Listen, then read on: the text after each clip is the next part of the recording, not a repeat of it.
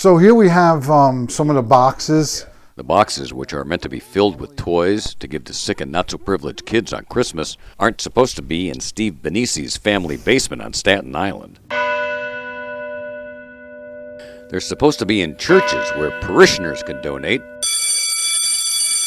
or in schools for parents and kids to give, but instead they are in the basement. The boxes are here this year because there's not a whole lot of places collecting toys.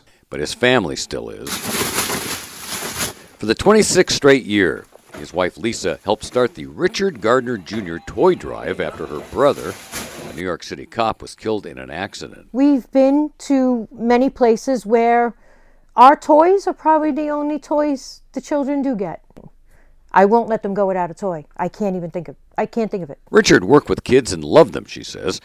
It's even more poignant this year because her mother, Angela Gardner, who ran the drive, just died. Oh, he thinks it's from. It also means Steve won't be able to play Santa like he has for years. He gets emotional just talking about it. Sorry. It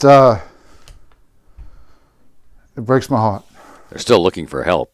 Check WCBS880.com for their website.